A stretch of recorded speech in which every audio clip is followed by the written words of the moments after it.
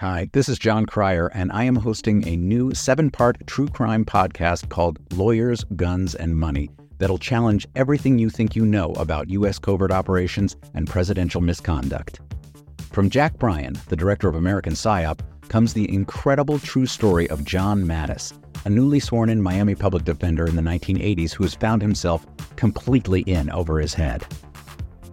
I step off the plane, and there is a van with a couple guys with Uzis. And one of them in broken English said, "Welcome to Bogota, John." Mattis's first felony defendant has been arrested for having a machine gun and tells Mattis a dangerous secret. He was shipping arms into Central America on behalf of the CIA. As a first-time lawyer, I want to act like I know what I'm doing. But with the help of a Colombian drug smuggler, how much money the CIA raised by hitting up drug dealers? A lot of money, millions of dollars. An Alabama mercenary, they were prepared to die to the last man. I saw this in them. I saw the fire in their eyes. And they made me their war chief. and a newly elected Senator, John Kerry. We are looking at allegations of drug running, gun smuggling, conspiracy to commit murder and murder itself. He'll fight to free his client. The judge said, "Show me in a courtroom how we were at war." Expose an illegal war being run by the White House. I mean, I wanted him involved, but I didn't want to be on record as doing it. And somehow stay alive in the process. I just escaped a kidnapping by the CIA in Costa Rica. This is Lawyers, Guns, and Money. So you have a man in an Armani suit standing on the bow of a boat with a rocket launcher and says, "If I lose sight of you, I will launch.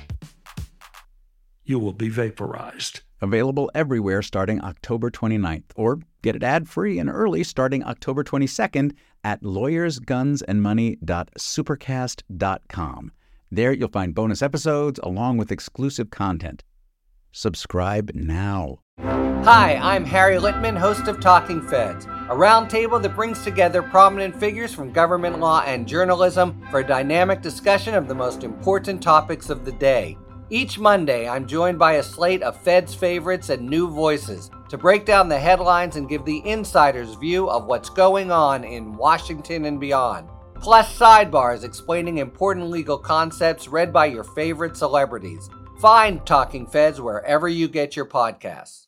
Thanks to Stamps.com for supporting Mueller, She Wrote. With Stamps.com, you can access all the services of the post office right from your desk.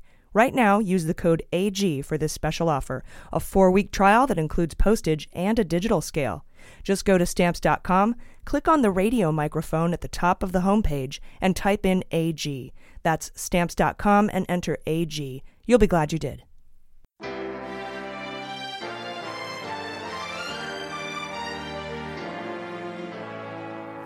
So to be clear, Mr. Trump has no financial relationships with any Russian oligarchs. That's what he said. That's what I said. That's obviously what our position is. I'm not aware of any of those activities. I have been called a surrogate at a time or two in that campaign, and I did not have communications with the Russians. What do I have to get involved with Putin for? I have nothing to do with Putin. I've never spoken to him. I don't know anything about him other than he will respect me. Russia, if you're listening, I hope you're able to find the 30,000 emails that are missing. So, it is political. You're a communist. No, Mr. Green. Communism is just a red herring. Like all members of the oldest profession, I'm a capitalist. Hello, and welcome to Mueller, She Wrote. I'm your anonymous host, AG, back from my super secret vacation. I had an amazing time, but I missed all of you immensely. You guys are my family now. So, my Mueller junkies, I missed you all. Without you guys, I'm pretty sure everyone would just look at me like I was insane. With me, as always, is Jaleesa Johnson. Hello. And Jordan Coburn. Hello. We have a massive episode for you today. I thought it was going to be all quiet and calm the week before the election, so I took a vacation, but no. Everything's insane.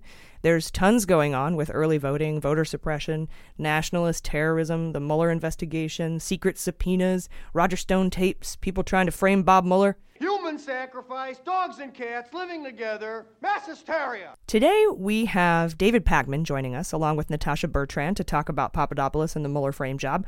We have the CEO of BallotReady.org to talk about how you can find all the midterm voting information you need.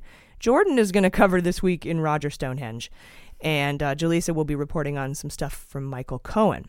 I have some information for you on a mystery subpoena fight going on with Mueller. But first, I have a couple corrections from the episode 2 weeks ago. I have a lot of corrections, actually. I have 3 corrections. That's the most we've ever had. And I swear it's because it was 8 a.m. and it was pre-coffee. We're human. And we can't ever do that. We can't ever record an episode without coffee. This was in our hotel room, right? Yeah, this is the one in the hotel room. Yeah, that was weird. First, dismissing something with prejudice means you cannot reopen the case. And I was wondering if Judge Ellis, crazy Judge Ellis, had dismissed the 10 charges from the hung jury with or without prejudice. Without prejudice means they can be retried at a later date. So I got those reversed. Also, I said Flynn worked for the DNI, but he actually worked for the DIA, Defense Intelligence Agency. And I also called Sammy the Bull Gravano Jimmy the Bull. Rocco Bamonte. Peter Baker. Peter Baker, that's the best. Richie Palucci. No. Michael Peterson. I was your pallbearer. Appreciate it, Vinny. Vinny. Nicky the Fish, what are you doing here? But before we get started, guys, on a more serious note, I wanted to take a minute to honor the men and women that lost their lives in a sacred place of worship in Pittsburgh at the Tree of Life Synagogue this week, and also the 2 people that were gunned down and executed at the Kroger after the racist shooter tried to enter a black church and kill people there. I'm not going to name the murderers. They do not deserve recognition, and neither does Trump, the Trump superfan bomber that sent 13 and counting packages of bombs to prominent Democrats and ex-presidents. We all know why these tragedies keep happening. It's the inflammatory rhetoric from the president, saying things like Soros, a Jewish man, is funding a caravan full of diseased ISIS people, or that the quote-unquote bomb stuff is distracting from his hate rallies, apparently. He incites violence with his rhetoric, and I honestly don't know what to do about it except keep resisting. Keep calling out hate when you see it, and don't tolerate that bullshit from your racist uncle this Thanksgiving. Maybe a whole lot of small acts of kindness and interventions on behalf of awesome people around the world might add up to something substantial. It's the only thing I can think, because even if we vote and we put a House in or even flip the Senate, it's not going to stop. I can't stop him from his rhetoric.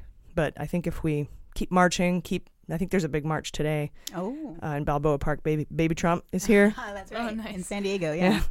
At 2:00. So that's really all I can think we, to do, other than not name these people who are doing these things, who are perpetrating this. And this is white national terrorism. It's supremacy. It's white supremacy, and it's terrorism. But, I just wanted to take a minute because we had a heck of a week. Those were really dominating stories over the last week and a half or 2. And it's unimaginable what those kind of things are happening. And I'm really shocked by it. Yeah. Anyway, we have a ton of news to get to this week. So let's get it started with just the facts. All right, you guys, all the way back to last Tuesday, October 23rd, in response to Trump saying he could show us 100 photos of Mueller and Comey hugging and kissing, BuzzFeed News reporter Jason Leopold shared the Justice Department's response to a Freedom of Information Act request he filed with the FBI asking for photographs of Mueller and Comey hugging and kissing each other. The FBI says it was unable to locate any such photos of the former FBI director and the special counsel hugging or kissing. Yeah, but if you're looking for something, here's a gay porn website. Like, what? I could show you at least 100 photos. So, no, there aren't any photos of Mueller and Comey making out or hugging it out. But there is that one with, what is it, Trump and Comey? Yeah, Trump kissed Comey, but not really. He just whispered in his ear. Exactly, yeah. Mm-hmm. Then Wednesday, the 24th, the news started breaking about the MAGA bomber. That's what I call him. He's a Trump superfan, sending bombs to prominent Democrats, including Hillary Clinton, Bill Clinton, the Obamas, George Soros, James Clapper, Maxine Waters, Debbie Wasserman Schultz, and CNN, to name a few. At first, Fox News and Trump hacks said this was a false flag, and I personally had a bunch of trolls tell me on Twitter that they weren't even bombs and I should shut up about it. But then the FBI director, Wray, who's a Trump appointee, and AG Sessions, who's a Trump appointee, held a press conference and said these were not hoax bombs And the MAGA bomber was charged with sending explosives in the mail and transporting explosives across state lines. And these bombs were a direct response to Trump's violent and divisive tweets and rhetoric about his political critics, I think. Yeah, definitely. They refused to answer questions that were of that nature, but yes, I think so too. I mean, these are all people who Trump's named. Yeah. Who's called out. They did say that it was pretty obvious that they were partisan in nature, the people they sent it to, which I think is even surprising that they said that. That's pretty powerful that people of the intelligence community said that. Yeah, they usually don't even get into politics unless it's absolutely glaring. The same day, a buried lead broke about Papadopoulos and that he would be appearing before a congressional task force Thursday to tell them all about 9 people who contacted him that he believes were trying to frame him and surveil him on behalf of the FBI. Papadop sent a list of 9 names to the House Oversight and Government Reform Committees the previous Monday, which included Mifsud, Alexander Downer, Stefan Halper, and Sergei Milyan. He also named Azra Turk, Aziz Chukri, and Charles Tawil, Terrence Dudley, and Gregory Baker. I don't know who those folks are, but apparently they all framed Papadop. So there's more Papadopoulos news coming up later. We've got Natasha to talk about that. It's going to be pretty funny. He thinks Mifsud framed him? Yeah, he thinks Mifsud was a FBI agent acting on behalf of FBI, and they entrapped him, basically, to talk about emails thing. Wow, a little self-important. He's really weird, man. Also on the 24th, there was a blip for a second about a different sealed subpoena battle in the Mueller probe that came out in Politico. This is the second person fighting the Mueller subpoena, a grand jury subpoena that came out right around the same time Andrew Miller held himself in contempt of court so that he could fight the legitimacy of Mueller's appointment in the appellate court. And it also came from the same judge, Beryl Howell, and I'm going to go over this in Hot Notes. Then, October 25th, the Daily Beast came out with a breaking story. We had reported the prior week about Trump and Mohammed Bonesaw blaming Saudi general Ahmed Assisi for the rogue killing of the Washington Post journalist Jamal Khashoggi. Still Wednesday, it appeared that Trump and Saudi Arabia are going to blame a Saudi general for going rogue and killing Khashoggi. Trump has been laying the groundwork for this alternative story all week, and now it appears the Crown Prince is parroting what Trump says. First, it was a flat-out denial. Now they're blaming a rogue actor. Sound familiar? Oh, yeah. It's like when Putin denied interfering in the election, and then he blamed a rogue Chinese guy or a 400-pound guy in his bed somewhere. Yeah. This is so obvious to me, and that it's not obvious to Trump supporters is astounding, kind of. The most interesting thing about the rogue Saudi general, his name is Ahmed Assisi, and he also just happens to be the guy that Nader, child molester, was dealing with on an election interference case, or working with him to fund Russian interference in the election. So now it appears that Trump and Mohammed Bonesaw can kill 2 birds with 1 stone, quite literally. According to the new reporting in the Daily Beast, General Ahmed al-Assiri met in New York with Michael Flynn and other members of the transition team before Trump took office, and those meetings are under scrutiny by Mueller for foreign government attempts to discuss policy on dismantling the Iran deal while still in transition. So what we reported on the week before was considered breaking news this week. So you can check that out. Wow.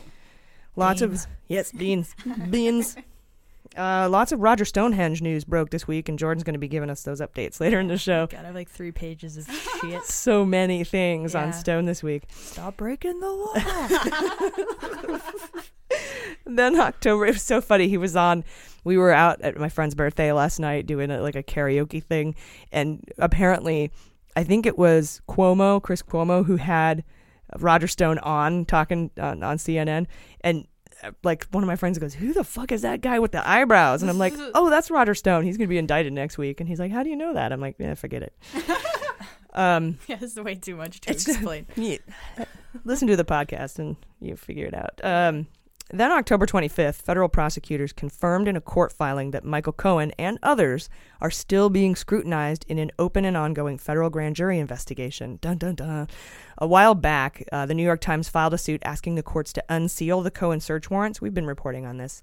And this filing has the federal prosecutors telling the court not to release the information because there are numerous uncharged third parties that do not know they're named in this thing, and that Cohen and these numerous third parties are still part of an ongoing and open investigation. So Cohen could have more charges come out against him. Hell yeah. Also, but he has been talking a lot with Mueller. Like, he's been there like 50 hours or something. I can't remember. A lot of time. He's been spending a lot of time trying probably to not be charged with whatever that investigation is. Yeah, definitely. Also, October 25th, a judge denied Devin Nunes access to secret depositions on the Steele dossier. As you know, the Steele dossier is what Fusion GPS commissioned from Christopher Steele. It was like all these memorandums on all this stuff that, you know, Trump was being compromised, being used as a Russian asset, etc. None of it's been debunked. A lot of it's been proven. And so basically, Nunes sought the sealed testimony in a South Florida court case back in September, but no one had the transcripts until last week when McClatchy got a copy from the Miami Herald showing the judge felt Nunes's effort threatened to overstep congressional powers. Quote, "I really need the Senate committee and the House committee to come here and explain to me why it's appropriate for them to obtain these documents." That's what Judge O'Sullivan said, and then denied Nunes's request. Nunes and Grassley wanted the videos of depositions from Steele and Kramer last August. Kramer is the McCain guy that helped McCain get a copy of the dossier, and then they brought it over to the FBI. And that Miami trial is set for November 26th, so we'll keep you posted. I don't know why Miami? What's going on? It's weird. No idea. I love that, though. Go back to your non-existent cow form, you witch. Sorry, I'm trying to not say those words. Witch. Feckless witch. Yeah, sorry about your ex-boyfriend. I know, man. He's in trouble. Denied. Yeah. It's adorable how he keeps getting denied almost. I know, it's sad. Yeah. Then, October 26th, a story in The Atlantic dropped about Papadopoulos asking for immunity from the Senate. And joining us to talk about the possible implications is Atlantic staff writer and MSNBC contributor Natasha Bertrand. Natasha, welcome back to Mueller, She Wrote. Thanks so much for having me. So I'm confused a little bit by this move because Papadop has been coming across as this innocent pawn in a deep state FBI frame job, but now he's requesting immunity from the Senate Intel Committee. What's going on? Yeah, weird, right? It's really weird. So essentially he testified before the House Judiciary and Oversight Committees a couple weeks ago, and they're very sympathetic committees. Many Democrats weren't there. It was mostly Republicans who were questioning him, and he wasn't there under a subpoena. So his lawyer could essentially just say to him, you know, don't answer this question, don't answer that question, and that's exactly what she did. The Senate is kind of a different story because Papadopoulos has said that he'd be willing to testify in public, and the Senate may take him up on that offer. But it would look bad for him if he were to say to the Senate, you know, I'm not going to answer that question, I'm not going to answer that question, and essentially plead the fifth. But if he gets immunity from the Senate, then he would feel free to testify about virtually whatever. So I think that's one thing that's at play here. Another thing is that the fact that he's asking for immunity, according to legal experts that I've spoken to, means that he wants to discuss potentially another crime that he hasn't been necessarily charged with, but that he might be implicated in, and he wants to feel like he's free from fear of prosecution for that. So there's a number of things at play here. We don't exactly know why he's asked for immunity, but the Senate is very unlikely to give it to him, according to my sources. So we just really have to wait and see at this point. But his whole thing now is that he's planning to apparently sue the U.S. government because he feels like he was entrapped by them in 2016. So like you kind of touched on, I guess this might suggest that there are other crimes he's committed or another crime he's committed that maybe Mueller didn't already charge him with or know about? Right. And one of those things could be him being an unregistered foreign agent of Israel. That is something that Mueller did not charge him with, but he has told me in the past, and he's actually expressed, I believe, openly on Twitter, the fact that this is something that Mueller has been kind of hanging over him. He pleaded guilty to one charge of lying to the FBI in exchange for cooperation. Of course, that was kind of a very lenient thing. But now there's still the ongoing fear, and his lawyer kind of confirmed this to me the other day, that he could be charged again, with a FARA violation. Oh, that's interesting. Yeah, I didn't even think about that. And for Israel, not Russia. Right.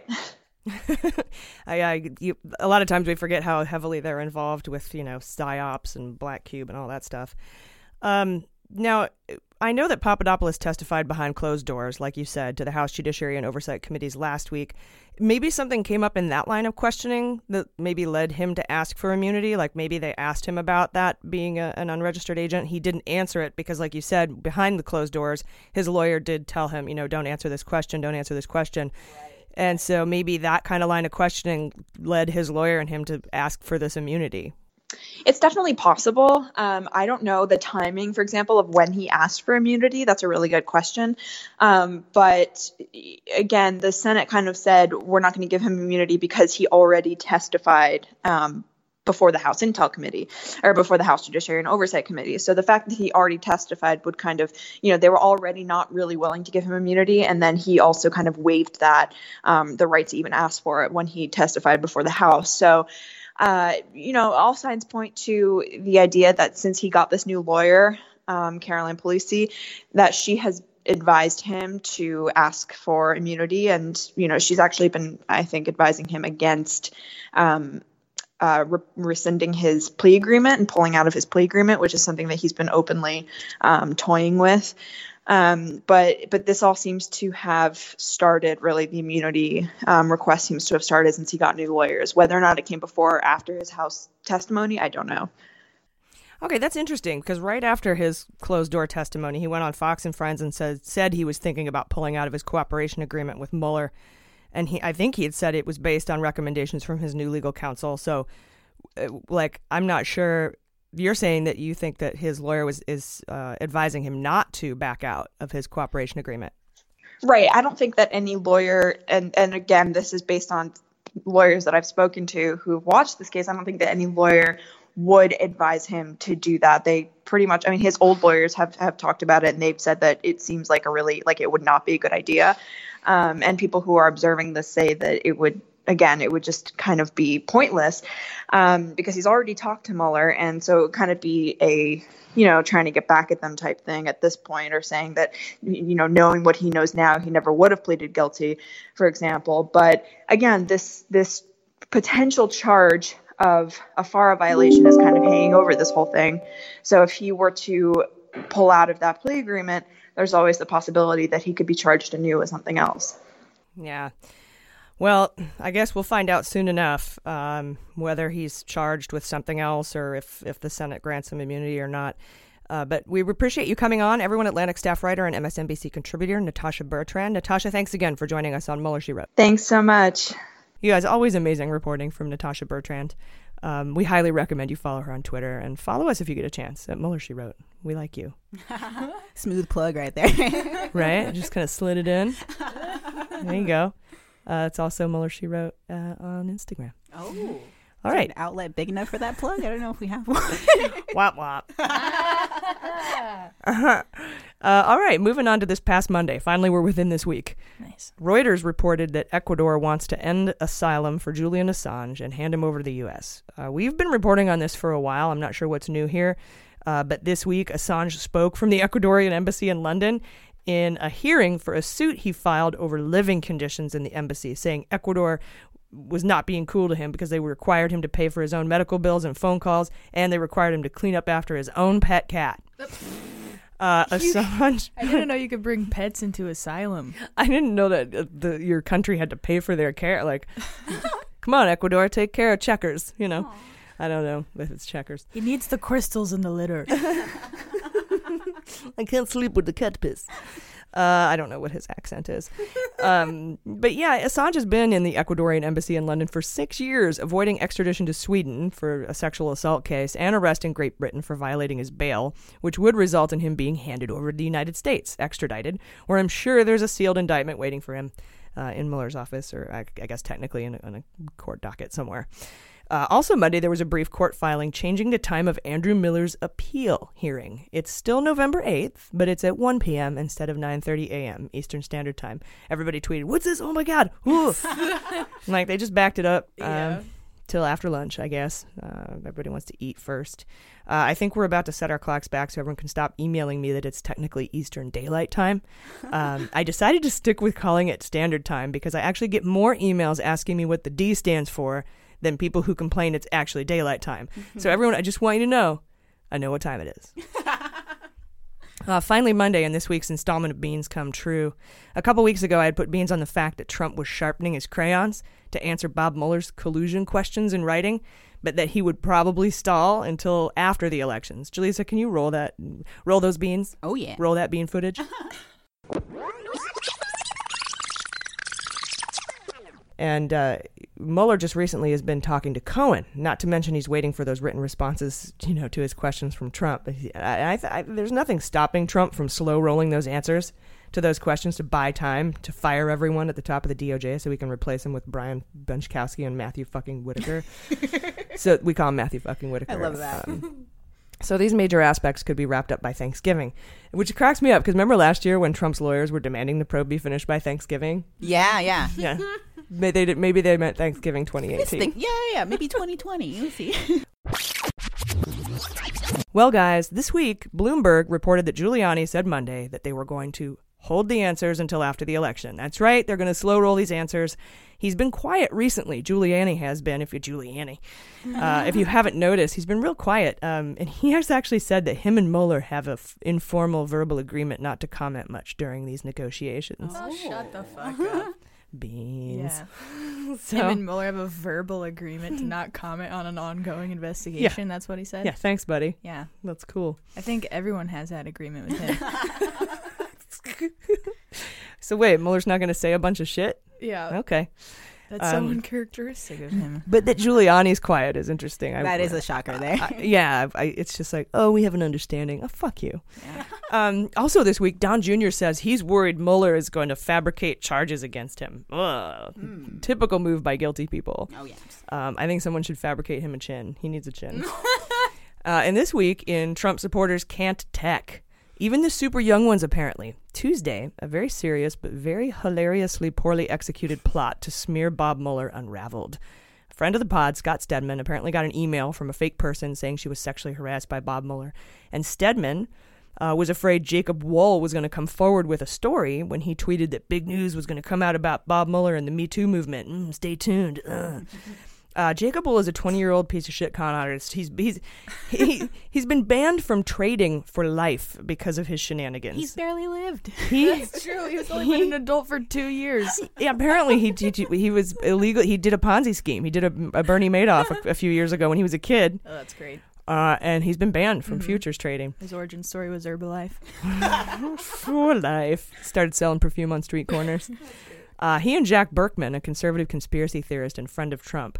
Berkman, incidentally, he's the guy that hosted that ridiculous fundraiser for Rick Gates' legal fees from that banquet room in the Holiday Inn. Remember that? The one where Gates had to join via Skype because he was on house arrest?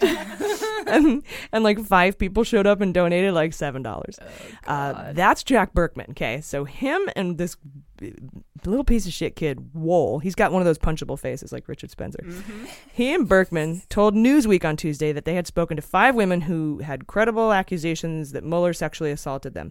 And then they held a press conference Thursday saying that they talked to all the women and one of them is legit and we're going to have a press conference with her.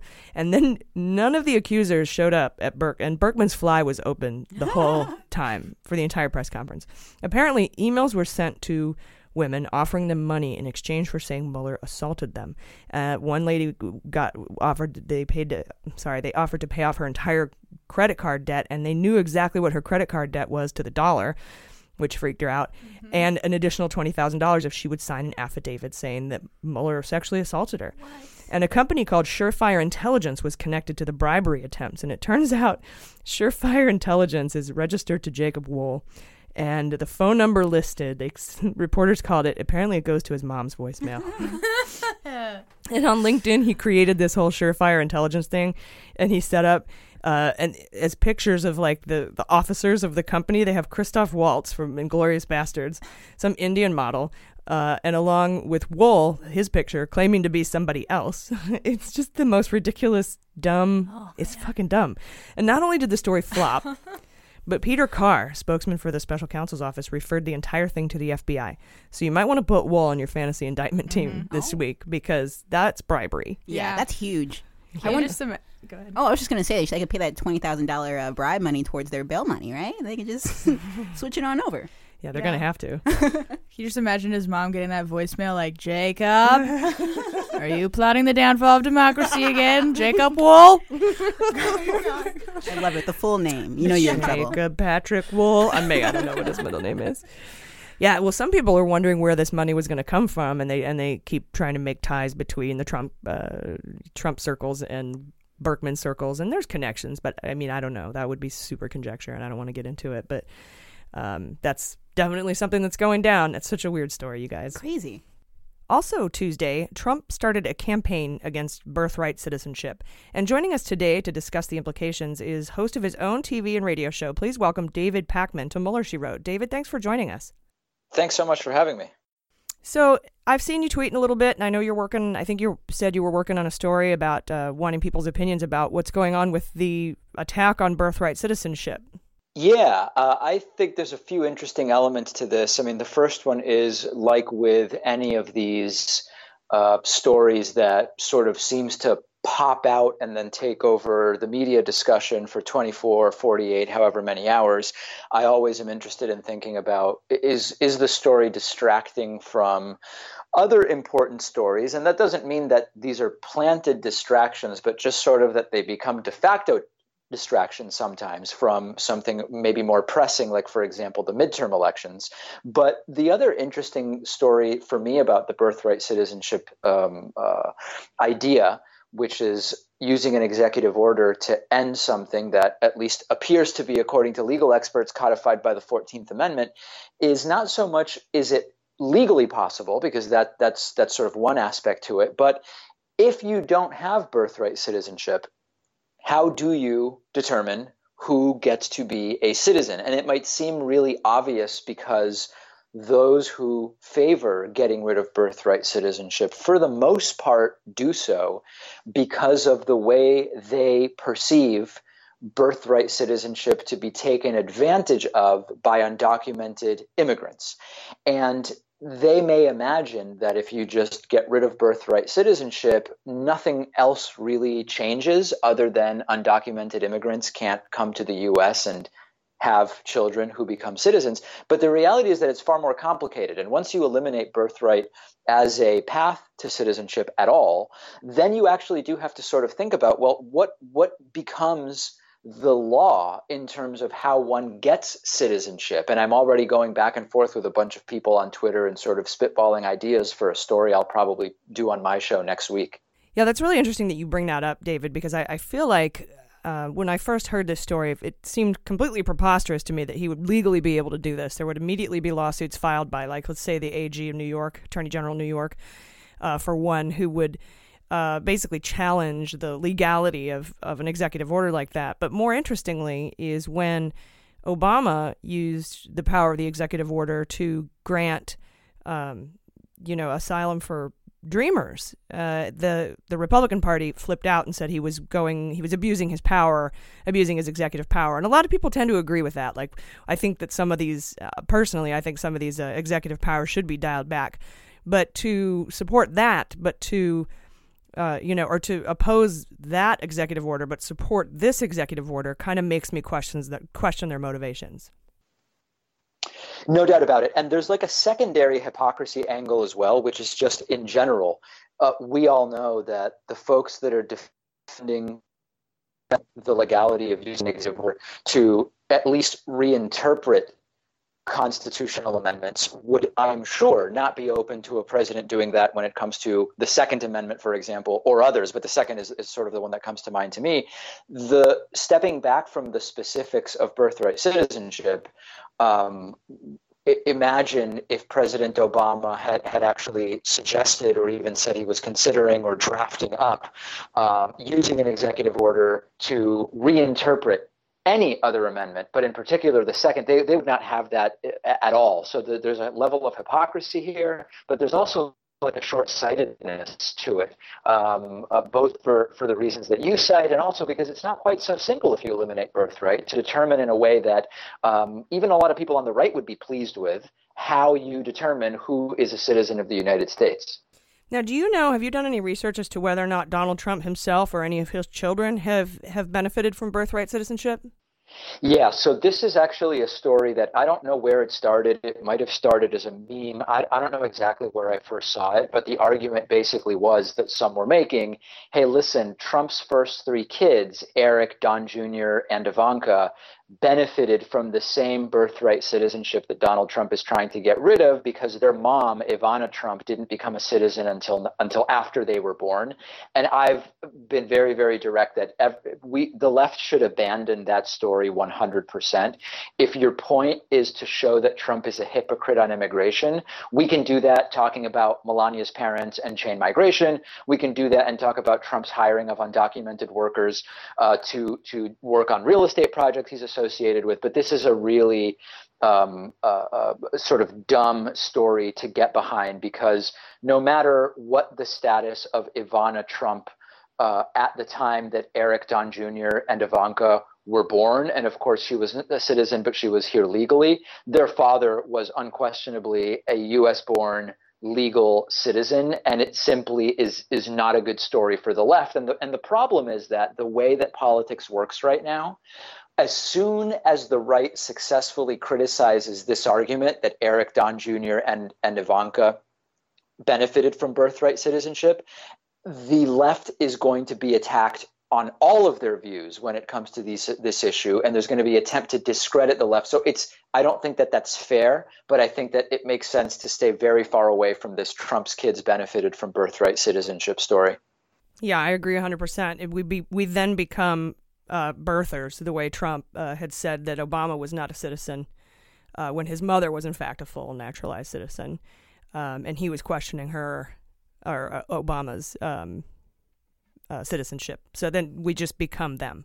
Absolutely. And you know what? If it were actually accurate, then we could say, well, it might sound like birtherism, but it might be accurate. But in this case, it's not even accurate. We shouldn't even be talking about it. Right, and it's something that I support anyway. Sometimes we point out hypocrisies, but then the hypocrisies are, we actually believe in those things. I'm all for family reunification or chain migration. I'm all for birthright citizenship. Also, so is the Constitution. Let's not forget that. But it makes us seem, like we're going low when they go low. Totally agree. All right. Well, that is the birthright citizenship argument, and I think you're right. When I first heard this, I was like, I don't know if distraction is the right word, but it's just another pre-election talking point. I don't want to get wrapped up in this. It's completely illegal. He'll never succeed at it. But I know there are a lot of people out there who are worried that he could very well, with now that he's, I guess, stacked the courts with conservatives, that he could very well make it happen. But I don't think he could without a constitutional amendment. He would need 2/3, and it's, all that. We would have to have a constitutional convention to even touch that. Yeah, and I think that there is another interesting story that the birthright citizenship idea relates to, and that's something I've been talking about for a while, which is the sort of signaling that we've seen from Donald Trump and from his administration to extremists and white nationalists and white supremacists. And the idea of, at this point, given the overtones of repealing birthright citizenship and how we specifically are sort of thinking about the migrant caravan, for example, and brown people from Central and South America. This is the imagery that sort of goes along with the idea of repealing birthright citizenship. This is part of the signal package, I guess is what I would call it, that has really coalesced and catalyzed the neo-Nazis and the other extremists. And there's a very long list of these signals. Obviously, saying there's fine people on both sides of a neo-Nazi rally and counter-protest was one of those really, really clear signs. But there's a lot of others. There's, from the campaign, we've got to shut down all Muslim immigration until we figure out what the hell is going on. I am a nationalist last week or the week before. The idea of we don't want people from S-hole countries, but what about people from Norway coming to the United States?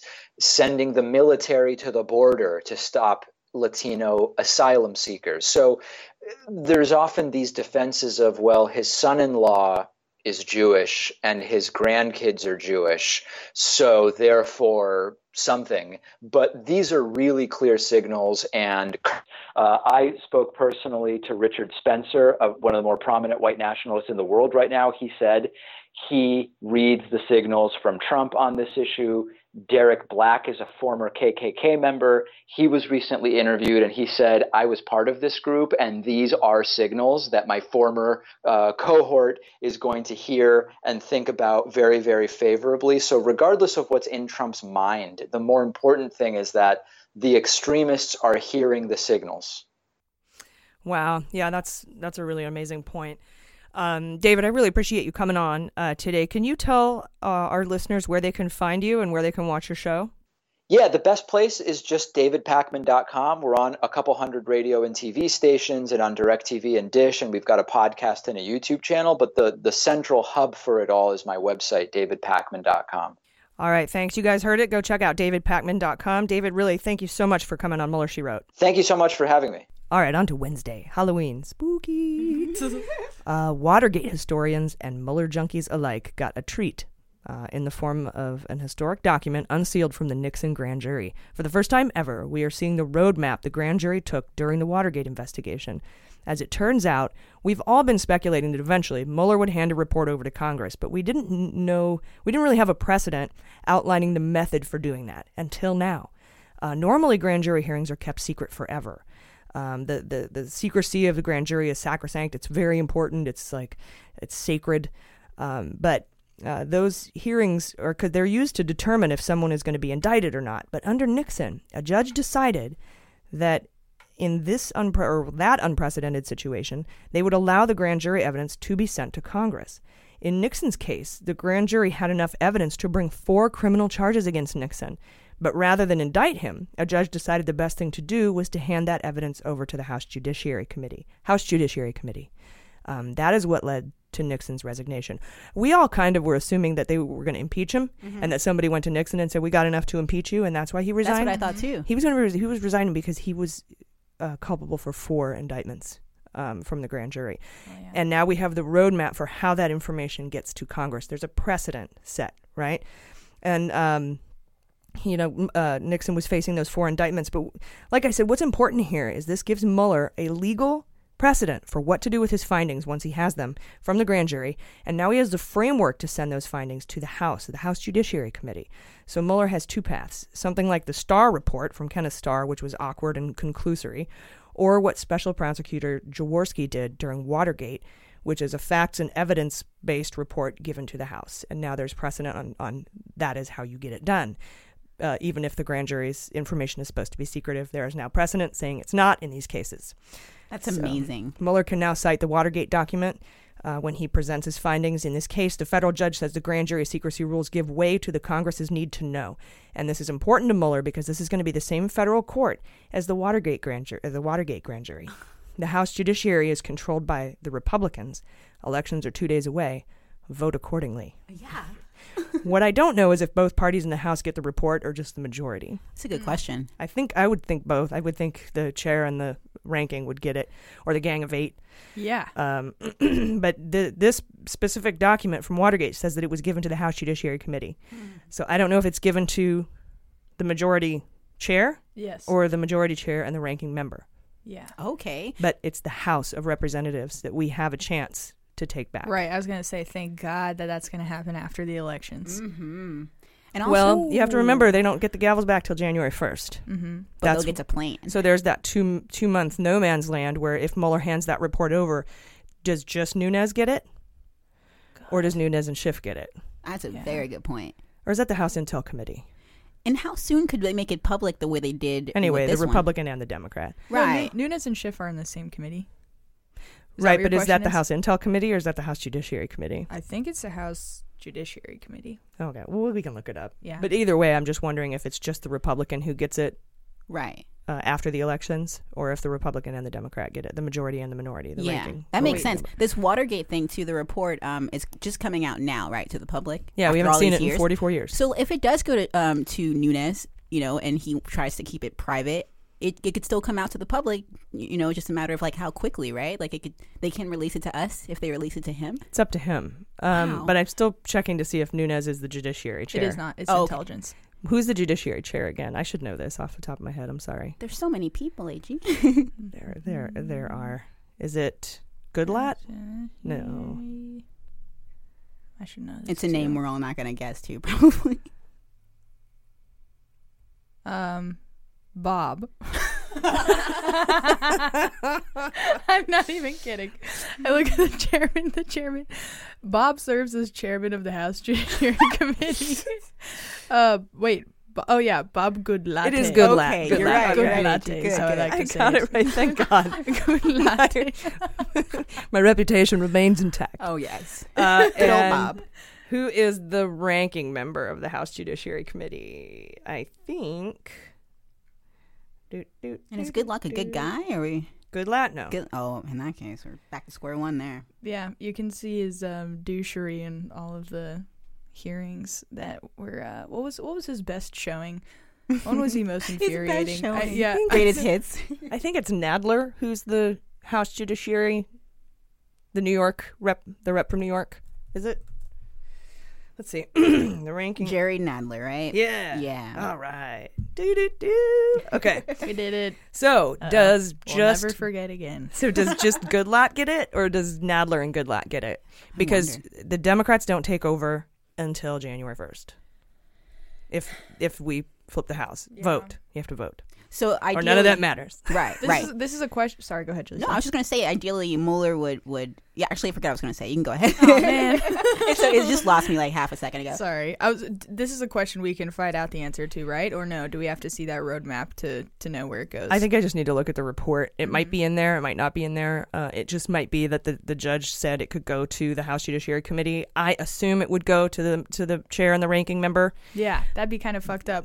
Like only the majority gets to see important things. Yeah. And if Nadler gets it, I'm sure we'll get it. Okay. So it came back to me, by the way. At least parts of it. I was thinking ideally we would want Mueller to drop his report after like January, right? That would be best, right? Okay, but we're suspecting he's doing it sooner. I think he's going to do it sooner, and I'm hoping that this roadmap that they give it to the House Judiciary, I'm hoping that the ranking member gets it as well. Right. Okay. So it's not just Goodlatte. Got it. Because of that guy. Yeah. But then it would be less squashed if the House had taken, Dems had taken the House, and then it gets, Yeah, and I'm not sure, why you wouldn't be able to bring it up again after January 1st. It's not like it's you get it and then it self-destructs and you're not allowed to remember anything that was in it. Trump wishes. Yeah. I don't know. We'll see, though. Thursday, we learned Aaron Banks and Elizabeth Bilney and other unnamed individuals of Leave.eu and Brexit fame were criminally referred to the National Crime Agency, and they are now officially investigating Leave EU and Better for the Country, or BFTC, over suspected electoral law offenses. This is about time. This comes on the tail of Bannon testifying to the grand jury, and he's connected to Cambridge Analytica, which in turn is connected to Brexit, which in turn comes from on the heels of Manafort's cooperation agreement. Manafort cooperates, and then we got Bannon, Corsi, Bannon, coming in to testify. They did it twice. I wasn't just repeating their names. And they're connected to Cambridge Analytica, which is connected to Brexit. And I think that's maybe what is prompting this Aaron Banks and Elizabeth Bilney and other unnamed persons. Aaron Banks says he's innocent, and this is conjecture, but if Nigel Farage is not one of those unnamed people, I think his criminal referral isn't far behind. Definitely. Thanks to our friends across the pond. Yay. You guys are in it just like we are. Also on Thursday, the New York Times did a piece asking where the Russians are this midterm. According to the report, the National Security Agency has now taken to sending messages directly to Russian hackers, reminding them that they're being watched. I love that. That's their defense. We can see you. The Robert De Niro little finger eye thing. The two fingers in the eye. How do you describe that gesture? It's an E-card. Got my eye on you. Still, others say that the Russians are too smart to run the same con twice. Some experts believe Russia's sitting this one out. And this worries people because they could be waiting until the last moment to act. Who knows? But the Russians haven't exactly gone away. We've seen a few pre-election intrusions, like with Senator McCaskill. Jaleesa, you've been telling us, giving us updates on midterm hacks. And we had that recent indictment of that Russian agent acting as a treasurer for a Russian agency. Not to mention Maria Butina. We've had that whole situation come up. So, and speaking of Butina, the Senate has asked the NRA to hand over all the documents from their trip to Russia in 2015 when Torshin's group, the Right to Bear Arms, organized an NRA delegation to go to Moscow for a week, where they met with former Deputy Prime Minister Rogozin, former NRA President and soon-to-be President David Keene, and Peter Brownell. They were both on the trip, along with Milwaukee Sheriff David Clark with all the flair, 15 pieces of flair on his uniform, NRA donors Gregory and the Goldschlagers, and Jim Liberatore, the president of the Outdoor Channel. Remember when we talked about that guy? So the Senate's like, give it. We need to see all your documents. And what could they find? Because I'd imagine those guys would like try to destroy anything that would be like what do they fuckery? Do? Yeah, just travel itineraries and or there might have been communications with the Russians about Butina, maybe Torshin, about how to infiltrate or make donations. You remember the $30 million that the NRA gave to Trump from probably Russia, and just that kind of information, because the Treasury's been asking for a while now to hand over, all of the money, all your donation information. We've been, they've been asking them for that. Senator Warner, I know Mark Warner, and a couple other senators on the Senate Intel Committee have also been demanding that they hand over their donations, their money, their dues. Like, show us where you got $30 million, basically. A receipt. Yeah. Like, where'd you get this shit? And they're like, well, we have some Russian people. It's like $2,000. And they're like, yeah, come on. Okay, now where's the other $29,998,000? Exactly. So it's this kind of goes along the lines of this. They just keep demanding shit from the NRA. So interesting. We'll see. Put some beans on it. Then finally on Friday, the Citizens for Responsible Ethics in Washington, also known as CREW, got a hold of a waiver that was written back in April and signed by Don McGahn that allows Noel Francisco to preside over cases that Jones Day, the law firm, might be involved in, because that's the one that's representing Trump in the Russia investigation. So, and Noel Francisco used to work for Jones Day, so apparently, and we didn't know this until this whole waiver came out, he wouldn't be able to oversee the Russia investigation. So if Rosenstein and Sessions got fired, he wouldn't be able to take over the Russia investigation because he worked for Jones Day, which is representing Trump. He'd have to recuse himself. But this waiver gives him the ability to stay on and oversee that. It gives him, it waives that ethics rule and allows him to not have to recuse himself. And a lot of people are like, oh my God, this is terrible. But I actually think this is good because, we've been sort of hoping that Noel Francisco would take over if Rosenstein and Sessions were fired, because he's not Benchkowski. He's not Matthew fucking Whitaker, right? He's the Solicitor General. And if you remember, we did a story about how they did this public appearance. They all had a dinner together. Rosenstein, Sessions, and Noel Francisco publicly appeared so that everyone would see them together, supposedly making sort of a public statement that they're all on the same page. And they did that at the end of February. And then, bam, a little over a month later, he gets this waiver. So that's important to note because, like I said, right after the election, presumably Wednesday, everyone's saying that Trump's going to have a fire sale and basically clean house in the DOJ. And this waiver would allow Noel Francisco to oversee the Russia investigation. But it was signed by Don McGahn, and it was back in April. So I don't know kind of what the implications are, but I know that there's really no better choice as far as I can see. It would be nice to have somebody that doesn't have any conflicts of interest, but I don't know that exists in the Trump White House. So anyway, you guys, that's one of those things that, we'll just see how time will tell. We'll probably know this week. So anyway, we'll be right back. Hey, Mueller junkies, I want to take a minute to tell you about Stamps.com, where you can access all the services of the post office right from your desk. They send you a digital scale so you can print the exact amount of postage, which saves a ton of money, and you can print real postage for any package or letter 24/7, so you don't have to leave work early and you're not chained to the post office hours. We use Stamps.com to send out all of our patron swag, and I remember spending like an hour at the post office because we have so much of it where, we manually had to enter every address with the post office worker, and those people are so awesome, but like it was just a lot of time out of our day to go down there, and then we had to buy stamps, and we were we're always using extra postage and wasting money, but with Stamps.com, we just import the file, print the labels with the postage right on them. So it's the exact postage. We save a ton of money. Done and done. So head to Stamps.com and use the code AG for a very special offer. You're going to get a 4-week trial, and they will send you a digital scale, so you'll never overpay for postage again. Head to Stamps.com, and the first thing you need to do is click that little radio microphone and then enter AG. So that's Stamps.com and enter AG. You'll be glad you did.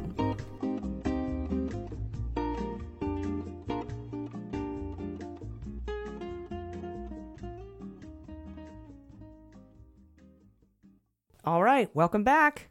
Hot notes. All right, you guys, this week we have some really, really intense reporting. Amazing reporting from both of you. Aw, thanks. It's not, we have some amazing reporting from Jordan, but first, let's get this Jaleesa crap out of the way. This is kind of how I unintentionally made it sound last week. It's all good. It's all amazing. It's all bigly fantastic, tremendous reporting. And I know he said big league, but whatever. Never mind. That would give away my identity. Moving right along, Jordan, you have some stuff on Roger Stone today. Stonehenge, big news in the Stonehenge world. But so Jaleesa, much. I know. But Jaleesa, you have some really kind of shocking, yet not shocking at all, reporting from Emily Jane Fox at Vanity Fair on Cohen. Some stuff that Cohen says. So what do you got? Absolutely. I think it's not shocking in the context, but from the person it's coming from, it's interesting. So this week in Racists See the Darndest Things, Michael Cohen, he shines more light on Trump's racist past and present. Specifically, Cohen recalled a conversation at Trump Tower where he told Trump that one of his rallies looked a little vanilla on TV, to which Trump responded, "That's because black people are too stupid to vote for me." Then Cohen said that following Nelson Mandela's passing, Trump told him, "Name one country run by a black person that's not a shithole." Yeah. The United States, 2008 to 2016. Oh yeah, we'll break this down. Not to mention, you're like, I got some examples. I'm just getting bullet points right now. Not to mention, Cohen also recalled a conversation with Trump from a few years back while they were traveling through Chicago, and he said that as they drove through a rougher neighborhood, Trump turned to Cohen and said, "Only the blacks could live like this." And there were other quotes. Those stuck out the most. So just to unpack that for a bit, the black people are too stupid to vote for Trump comment is ridiculous. But I have a theory that maybe Trump actually means that black people are dumb to vote for Democrats because he's like, they don't care about you either. But that's just another unfair generalization by Trump. I feel like obviously there are plenty of Democratic candidates who care about black people, like Andrew Gillum, who Trump recently called a thief, or Stacey Abrams, that Trump called unqualified, or even Maxine Walters, who Trump says has a low IQ. So, of course, Trump has no evidence to back up any of these claims. I bet he just thinks he doesn't even need any because all of these targets are black. He basically is just relying on America's racism to satisfy his assertions.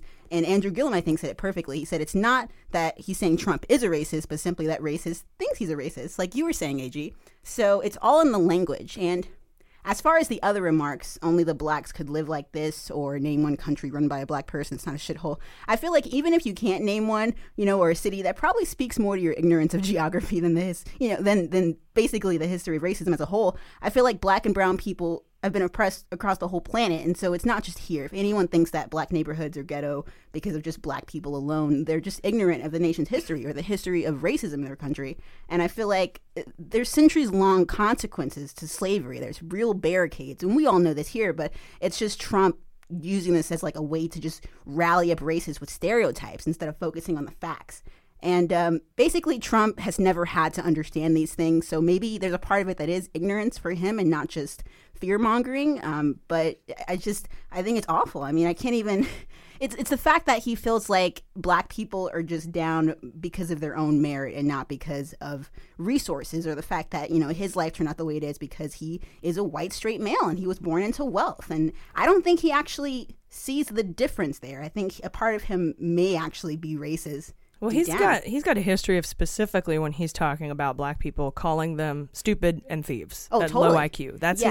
That's kind of the same theme he uses. Yeah, we're criminals, and that's why these comments to me weren't surprising. They're horrible and they're awful, but that it goes with his pattern of referring to African Americans, black people, people of color as low IQ. Yeah. And then you can go all the way back to the Central Park Five with and the fact that his father was trying to keep kick black people out of their apartments. He's got a long history of this, Absolutely. and that's why so it wasn't surprising. We know Trump is racist, and we know he doesn't care about his racist comments. But the question is, why is Cohen telling us this all now? Like you were saying, AG, I feel like maybe it's because the midterms are coming up. Obviously, he wants to clear his conscience, or because he's awaiting sentencing and he wants to clean up his act. And either way, I know that Cohen's not the most, justice-y guy, as we put it in the live show. But I do think that he's trying to do the right thing for whatever personal reasons. And Cohen is the son of a Holocaust survivor, So maybe after the attack on Pittsburgh with the 11 Jewish people that were killed, he was just like, I can't do this. He even tweeted about the incident. He said, in honor of those sadly being buried today resulting from anti-Semitism, let's follow the wisdom and thoughtful works of Rabbi Jeffrey Myers. It can't just be to say we need to stop hate. We need to act to tone down rhetoric.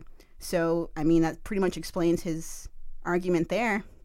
But he just sat through it all those years, Yeah, during the campaign specifically, because all these comments are from before, and I think the most recent one was from the campaign. And then the comments about the people on the trail, like you were saying, Gillum calling him a thief, all those were like last week, Right, but those are his public statements. Exactly, the quotes, the private ones are like years ago, some of them. Yeah, and it's like, well, you be stuck with him, but that that could have just been greed, and that's just the kind of guy Cohen is. Yeah. He said he got so used to the environment that at first he felt uncomfortable, but he just toughed it up for his job, and I get that, but God, that sucks. Yeah.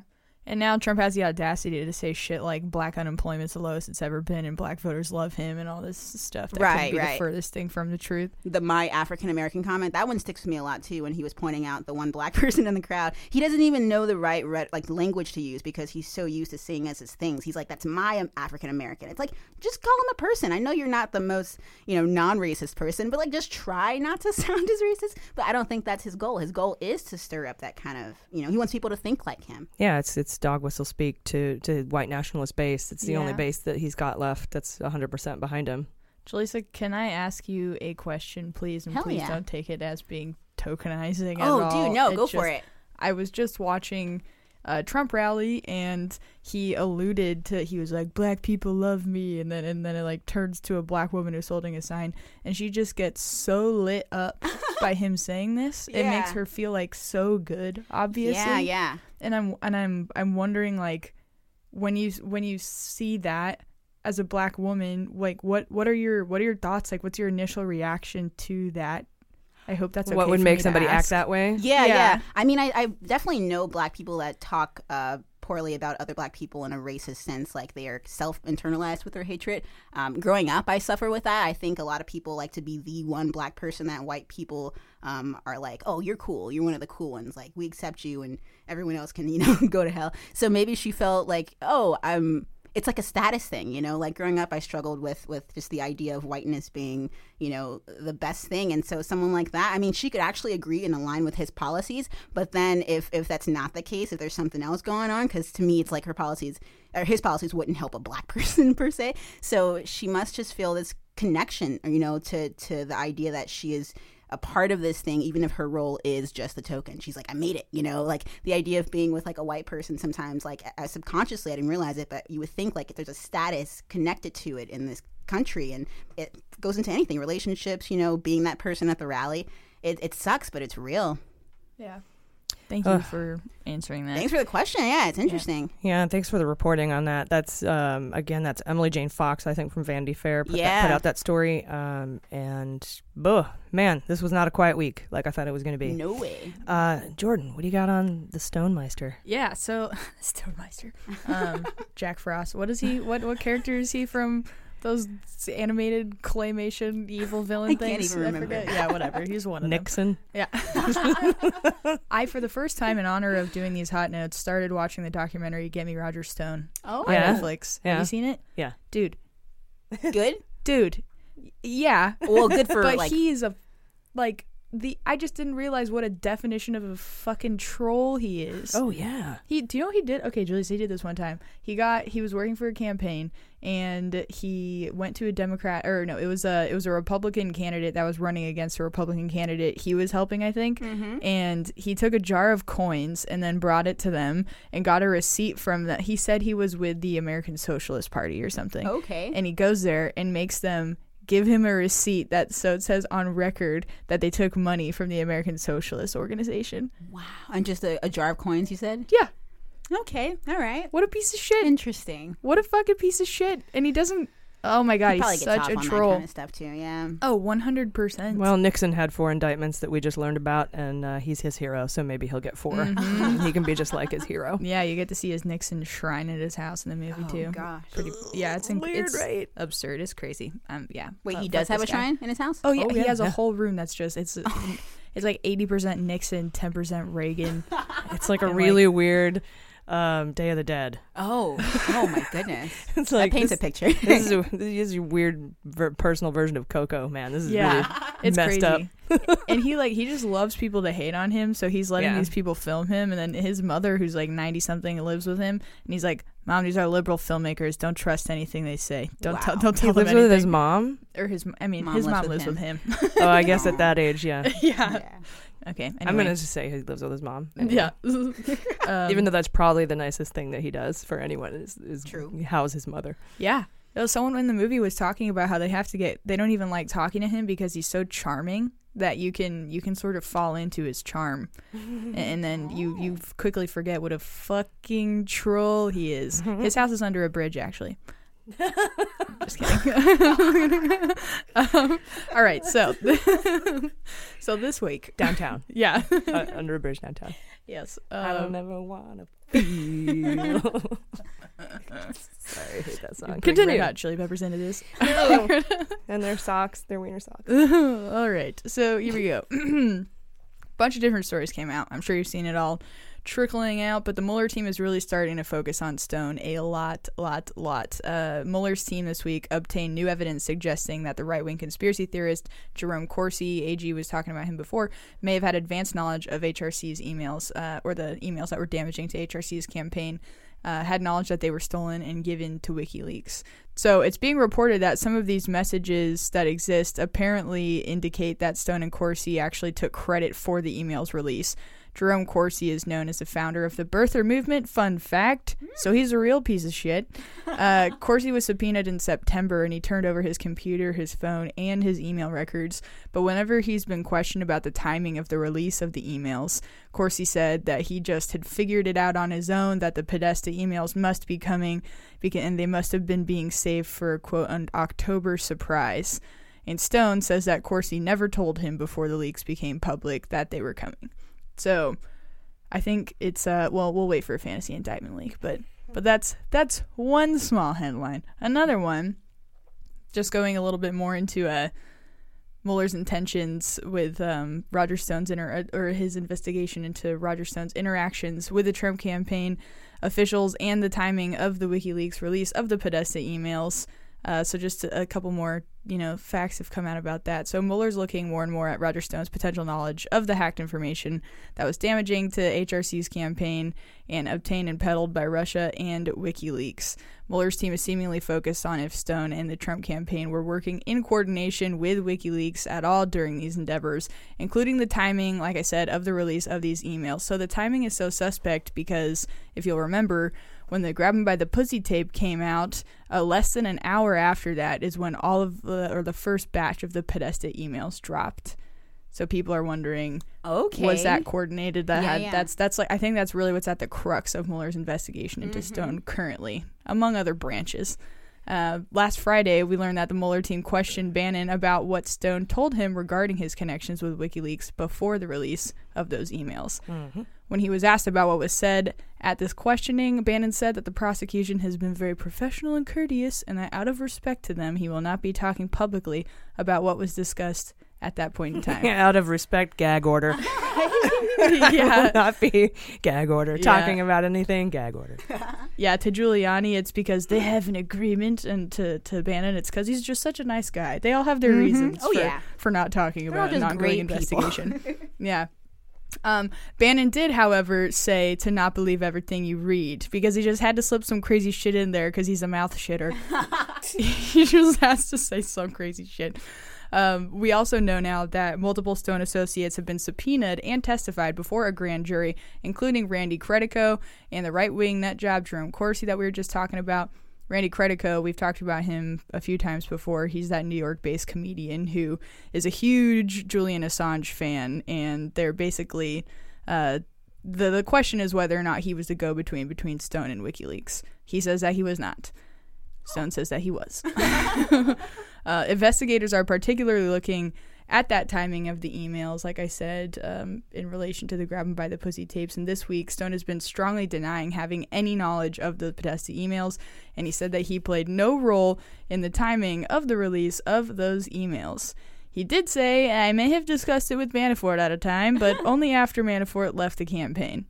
And he said anything that he said about WikiLeaks publicly was merely to generate publicity for Trump's campaign. So, troll. Also criminal, though. Criminal troll. Criminal troll.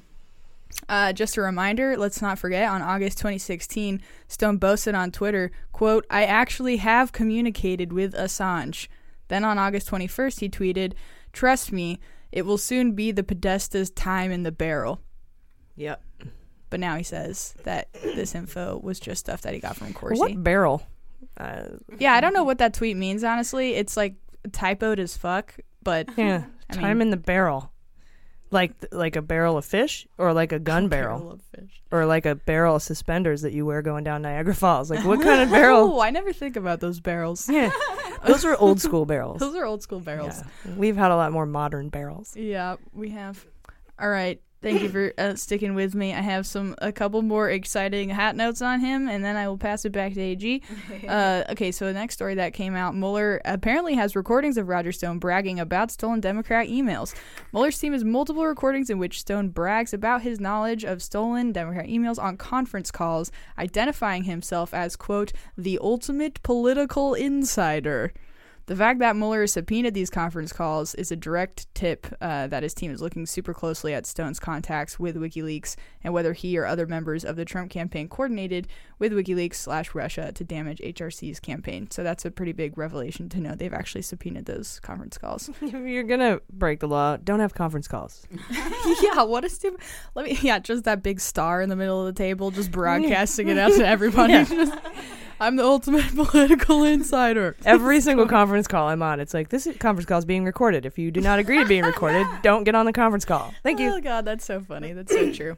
They're all recorded. Yeah. Okay. Another medium of trollery that has come out are some text messages that show that Roger Stone has actually been working to try to get a pardon for Julian Assange. So he sent some messages to Credico, who we talked about before, who Stone claims, as I said earlier, is the go-between between him and WikiLeaks. Credico denies this. Urging for this could be seen by prosecutors as an attempt to undermine the Russia probe and conspiracy to obstruct justice. So if he's trying to say that Assange should get a pardon, a presidential pardon, and at the same time he potentially coordinated the release of the emails and was working with WikiLeaks, and then he's also advocating, for him to get that pardon, that's where the obstruction of justice piece really comes in. Credico has said that Stone claimed he was even working with a Fox News personality, Andrew Napolitano, to float the idea of a presidential pardon on his show. Napolitano denies this. Stone does not deny that he advocated for a presidential pardon for Assange. He also says that he definitely did urge Napolitano to do so as well. So he's just really doubling down on this. And finally, newly revealed emails show how Stone was advertising himself to Trump campaign advertisers as a potential go-between to WikiLeaks, who had hacked the emails that were damaging to Clinton. A little refresher, what is ultimately unclear still is how much the Trump campaign knew about the hacked materials or their interactions with far-right operatives to disseminate this information. So that's what's really being looked at as well. Well, the New York Times released some Stone emails that very explicitly outline some of these contacts and his attempts to secure financial backing to continue to engage in a campaign to damage Hillary Clinton. One of these emails happened on the night of October 3rd, 2016, and it was an email exchange between Stone and Matthew Boyle, who is Breitbart's Washington editor. This was the day before Assange was set to have a press conference regarding the release of a new set of documents. The exchange reads, Assange. This is from Boyle to Stone. Boyle says, Assange, what's he got? Hope it's good. So this is proof that Breitbart saw Stone as a credible link from the Trump campaign to WikiLeaks. Stone then responds saying, quote, It is. I'd tell Bannon, but he doesn't call me back. What a troll love story. Then Boyle then forwards the email to Bannon saying, call Stone, but don't say this came from me. So it gets forwarded. Then Bannon says, I've got important stuff to worry about. And just brushes it off. To which Boyle responds, well, he clearly knows what Assange has. I'd say that's important. So that's just one of the emails that is tipping off that there's clearly an understanding that Stone has information that other people do not have regarding what WikiLeaks was up to. Yeah, and Bannon just testified. And on Friday, right? Yeah. Mm-hmm. And it might be that Bannon could be a link directly to Trump about this, or it could be Bannon didn't talk to Stone and Stone found another way to talk to Trump. But all of this is really just coming out from the Manafort Cooperation Agreement, and a lot of it's going to have to do with Cambridge Analytica. A lot of it's going to have to do with WikiLeaks and Stone. It's going to be really interesting in the next couple weeks to see what comes out after the election. Yeah, very excited. Woo, that was long. Sorry. No, it's cool, man. Sorry, I was rushing through that. Just a lot of reading. A lot of Stone stuff. So, anyway, all right. As I mentioned earlier in the show, Politico reported on October 24th that the special counsel appears to be locked in a sealed grand jury subpoena battle other than Andrew Miller's. If you remember, Andrew Miller, one of Roger Stone's associates, held himself in contempt so he could appeal his grand jury subpoena and fight the constitutionality of the Mueller appointment. Those arguments will be heard in open court on November 8th at 1 p.m., not 9:30. However, a Politico reporter staking out the court and noticing someone picking up documents in a case involving an unknown person subpoenaed to the Mueller grand jury, and a separate round of arguments from this case has been scheduled for December 14th. So this is a whole second thing, and we found this out because that Politico reporter was there when somebody came and tried to pick up these filings. The case went to the U.S. District Court, Judge Beryl Howell, to the D.C. Court of Appeals, and then back down to Howell, and then back up to the D.C. Court of Appeals again.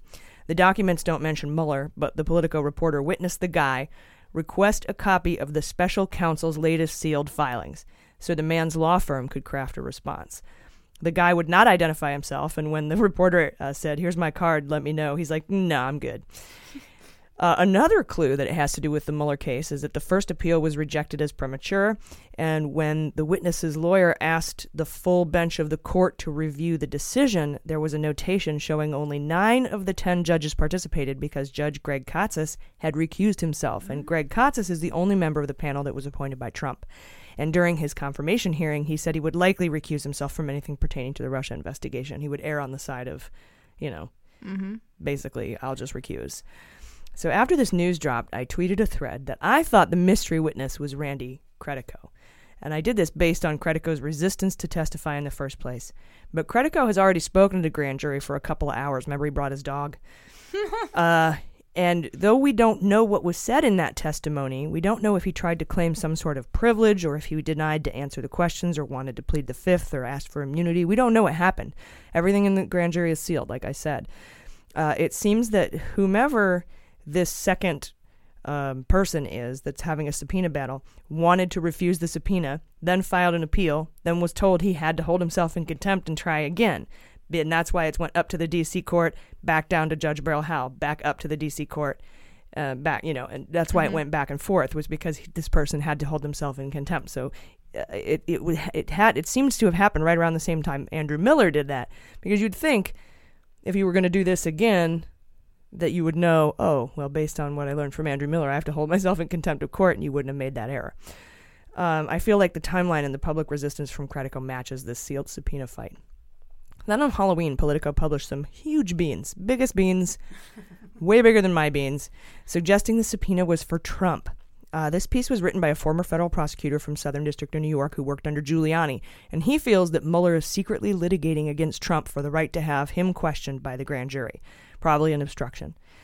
He says, we know now, thanks to Josh Gerstein's reporting at Politico, that on August 16th, the day after Giuliani said he was almost finished with his memo, a sealed grand jury case, which was initiated in Judge Beryl Howell's courtroom. We know that happened. And then that was August 16th. Then September 19th, about a month later, Howell issued a ruling, and 5 days later they appealed it to the D.C. Circuit Court. And we know Mueller prevailed in that circuit court. He says the clues, this is Trump, here's some clues, basically. He's like, I think it's Trump, and here's why. First of all, the speed and alacrity with which the case moved back and forth. and that Katzis recused himself because he's a Trump appointee. Now, Empty Wheel seems to see this differently. She wrote a piece called "No, Mueller probably didn't subpoena Trump yet." She asserts that the subpoena is likely for a White House figure like John Kelly or Don McGahn, or maybe a lawyer like Garten or Fuderfoss, or maybe even a journalist like Chuck Hansen, Lee Stranahan, or even Sean Hannity. She says, and I tend to agree, that the speed and alacrity aren't that convincing of an argument because they pretty much match Andrew Miller's appeal process. And she says, the timeline does, and she says that the guy who thinks this is Trump didn't consider that on October 11th, right in the thick of the litigation, CNN revealed that Mueller had given Trump a set of questions pertaining to conspiracy, and Trump had finished them, but was holding until after the election. He was slow rolling them. But mostly she feels that if this were Trump, someone at the White House would have leaked it. And I tend to agree with that because the White House is the leakiest leak fest of all. So I think it's someone in Stone's group. I think maybe Credico. Hannity would be nice too, though. What do you guys think? I don't think it's Trump. I would love for it to be Hannity. He's so knee deep in this shit. I just wonder, like, what's his angle all the time? Yeah, because just being one of Cohen's, clients isn't enough for him to feel so riled up like this. So I think it's a good theory. Yeah, I honestly don't know enough about how the schedule of those cases usually work, but the speed and alacrity thing was what was convincing me that maybe it was someone that was a super big fish. But if she's saying that that's what happened with Andrew Miller too, then I don't think that the plausibility that makes it Trump is less. Well, Miller's hearing is November 8th and this hearing is December 14th, so it's right. It actually might be a little slower, depending on when the first initiated right thing happened, and he had to go back and hold himself in contempt and go forward again. And we're going to hear those arguments on November 8th in court, 1 p.m., not 9:30. Yeah, I think it's fun to think about, but I am not convinced that is what's going on. Yeah, I think it's just one of those Stone guys, or or just any of the other people that Marcy Wheeler, I think her name is, named Empty Wheel. But I tend to think it's not Trump, but we'll see. This is the cool thing, is that we'll find out on December 14th. Yeah. You don't think it's anyone in the White House either, though? Because you think it would have been leaked? It could be McGahn, but I seriously, honestly think that if it were a White House person, we would have heard about it. What about, like, Kushner or DTJ? Nah. I feel like we would have heard that. Yeah. And the timing is, and it's Judge Brehl House Court. It's right then when Miller was trying to do the exact same thing. But who knows? Who knows? Anyway, we'll be right back. Hey, Mueller junkies. Do you want ad-free episodes? How about my personal research notes in our weekly newsletter, or access to all of our bonus content, including 80-plus bonus episodes? We have a closed Facebook group and a fantasy indictment draft. Do you want to play that?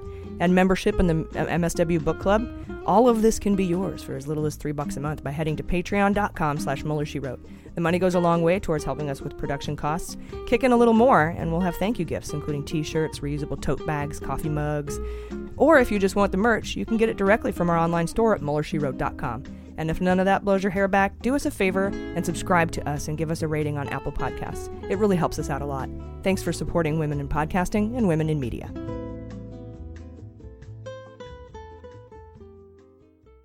You guys ready for the Fantasy Indictment League? Yes.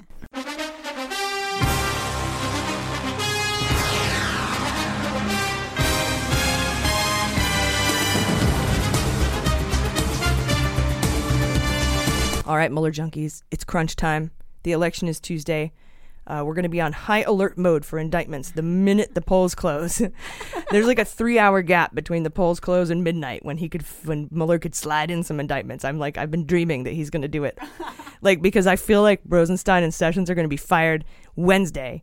But if Tuesday night Mueller can drop some indictments right before after the polls close, it's going to be intense. Super sweet. It's probably not going to happen. People are betting on Thursday. There's office pools. Everyone's got their money on something. So based on this week's news, I'm going for sure with DT Jr., Ivanka, Eric, Stone, and I'm trying to decide between Wool and Arando. I think the Wool investigation's too new. The investigations usually take about 4 months. Okay. So I think I'm just going to have Arando on there. So Jr., Stone, Ivanka, Eric, and Rando. I'm going for the big points. Okay. I'm going, sorry. Now remember, Cohen is still part of an open and ongoing investigation and a bunch of unnamed parties in that. And that could also be, Cohen could also still be charged with shit, even though he's only been charged with one thing, or 8 counts. Do you have all the Trump kids? Only all 8. 3? Yeah, I've got Tiffany. Poor thing. I've got. I put Eric in there because you get 20 points for a Trump family member. Yeah, that's a good idea because I was thinking that something dropped about that recently too, about the Trump Foundation. He's an exexecutive at the Trump Foundation and the Trump Organization, so that's why I've got all the kids. Yeah, and Stone and a rando. What if Tiffany's the rando? That'd be crazy. She didn't do shit. Barron. No, they're fine. They're fine. All right, I'm She's gonna go Russian. Oh, plot twist. I'm gonna go with all the kids. All the kids. Kushner, I guess he's the little stepchild nobody wanted, and then Rando, because that Jacob thing, like I would have said it if you didn't say it was fresh, because that's a good point. Rando for me too. So no Stone. Oh, that's all my 5 though, right? Yeah, no Stone for me, not yet. Stone, I think you're gonna want to have Stone's in Stone hot water, this week. I think you're gonna want to have Stone on your thing this week. I guess, yeah. I think he's gonna be one of the first people indicted as soon as the election's over. Yeah, because I got the other kids, so I'm just gonna take off Eric. Who cares about him anymore? Okay, so you're gonna do Junior, Ivanka, Stone, Kushner, who I think is still a 20-pointer because he's married to Ivanka. Big. Yeah, and then a Rando. Yes, Roger. Okay, I'm doing Stone for sure. I'm going Corsi. Ooh. I hope. Cheers. God, that guy's such a fucking asshole. Oh my God. Ooh. Him and that Brody dude. Yeah. Yeah, he just, I can't, taking pride in starting the birther movement reserves a special place in hell for you, I think.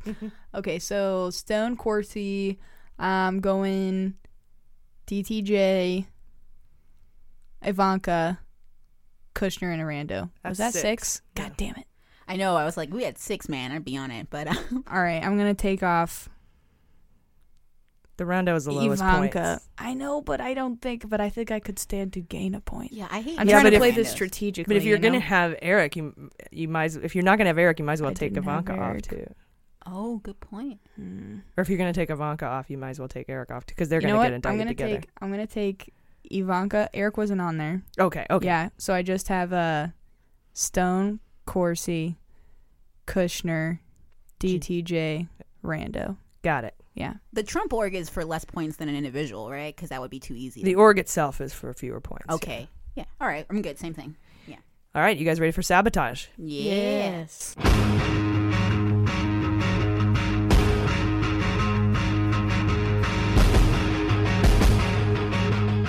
All right. This week we have a very special sabotage brought to you by Jordan Coburn. Dun dun. Oh wait, that's just the facts. All right. Dun dun dun. That's what I meant. Okay. All right. So this is about Stone. That's why I got this. So an article came out by one of our favorites, Natasha Bertrand, at The Atlantic, that since September 2017. Since those hearings that Stone had before the House Intelligence Committee in September 2017, Roger Stone has changed his testimony 3 separate times. Every time a new story came out. Every time a new story comes out, exactly. He tries to switch his story to mold what's happening. This is classic. This is classic Lube the Truth, but he's doing it when he's under oath. It's like Don Jr. changing his expenses, financial reports, statements every time somebody finds something. He's like, "Oh yeah, I meant to put that on there." Exactly. Exactly. An example of one of these changes is in 2017. He denied ever having a direct line of contact to WikiLeaks, but now these new emails have been revealed showing that he told at least one senior Trump campaign official about WikiLeaks' plans to release emails, and his story is now changing yet again, seemingly as a result of that story breaking. He failed to tell the committee about him telling Bannon that a load of emails were to be released, and as the press got a hold of that fact that he did do so, Stone has changed his testimony to fit what comes out in the news. I think this is Roger Stone's he's perjured himself multiple times at this point, and more beans. Yeah, he could easily be charged with lying to Congress multiple occasions. I can't wait until that becomes a thing for them, because Sessions right now, I'm like, how is he still That's what even I'm working? Saying. That is it's what ridiculous. I'm saying. How do you, why the fuck does it How is he cool to lie to Congress? Yes. Still be the AG. The highest, lawyer of the land is what, no, or he's the highest, law enforcement official. Yeah, pretty much. Yeah. That's crazy. Mm-hmm. Yeah, I don't understand why perjury isn't something that's just Boom, there you go, cut and dry. Yeah. Well, anyone else, I think it would be. And people that are not in this white-collar world, I think. Just another reason we need to flip the House, because they will hold them accountable. Yeah.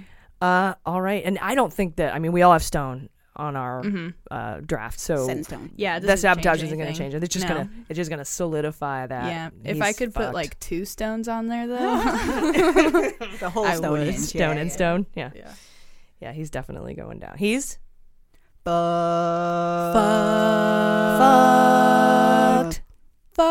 Yeah, that was fucking solid. I think that was our best one. Me too. To date, good job, dude. That's all for you, Roger Stone. Hell yeah, you are going downtown, Nixon back, fucker. All right, you guys, it's time to flip it blue.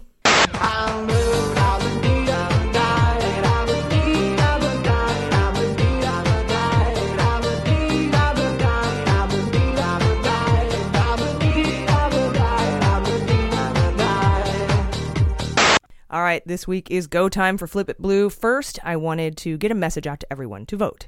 Vote, and bring 5 friends that weren't going to vote, and vote. And I want to see everyone's voting pictures, so tag us on Instagram and Twitter, both at Mueller, She Wrote.